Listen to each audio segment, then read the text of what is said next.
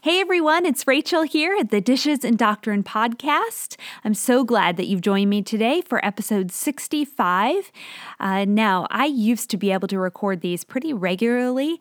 My schedule allowed it, and it feels like the last few years that consistency has been kind of elusive for me. So I just want to start off by saying thank you. Thank you for those who download the episodes and who listen, and I hope that it encourages your heart. These truths that I try to share here are things that I'm learning and struggling through as well. So I'm so glad that you've stuck with me, even though you never know when one of these is going to pop into your iPhone or wherever you listen to your podcasts. But I'm going to start by giving a little history today.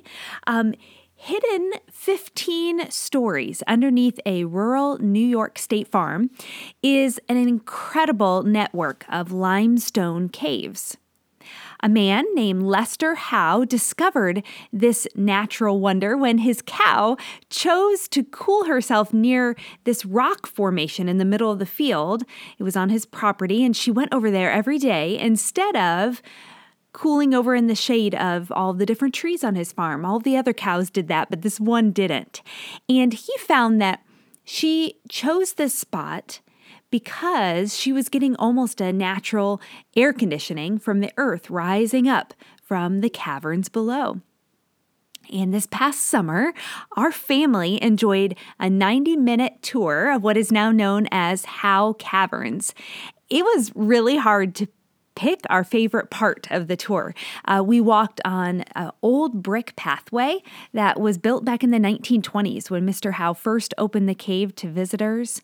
There's a huge hotel or lodge built right above the caves where people used to come and stay.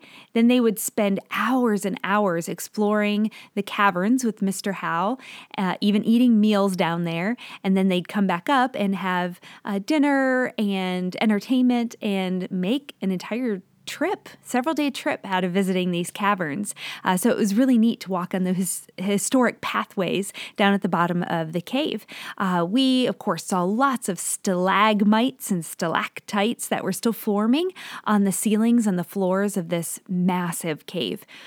Unfortunately, we forgot our jackets, which would have been really helpful because it's constantly 52 degrees below the ground, and it stays that way all year long. So thankfully, our northern blood kept us warm, but it would have been nice to have a jacket or a sweatshirt. We even completed part of the tour by boat. There's a lake down there that we were able to go on a boat on, and I was very relieved that we didn't see any bats while we were down there.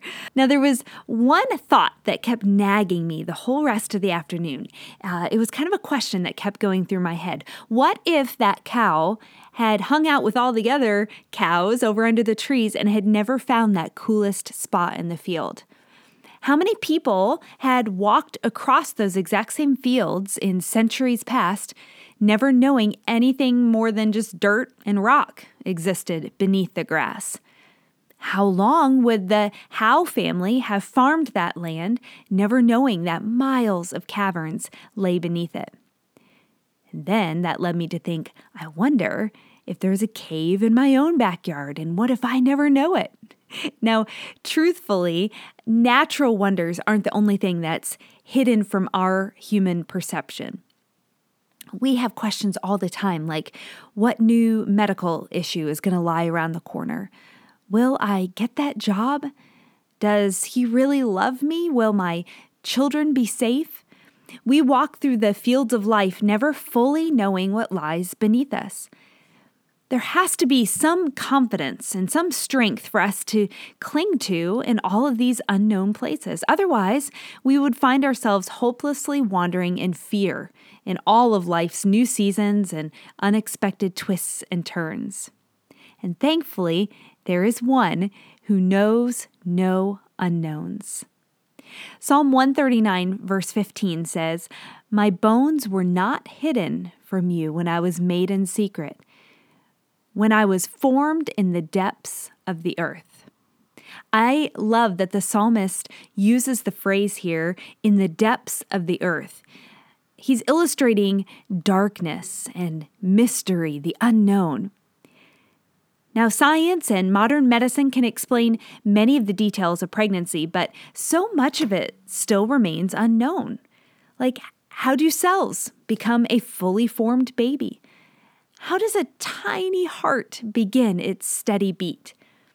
How does the forming brain instruct the minuscule bones to grow and the muscles to flex?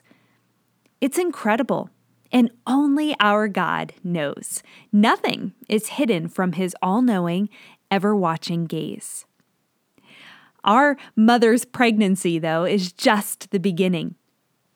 That same caring eye sees ahead and sees underneath each of our steps.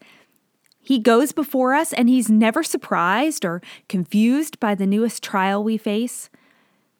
Caverns of despair, mountaintops of joy, endless fields of monotonous life may come as surprises for us, but not for God.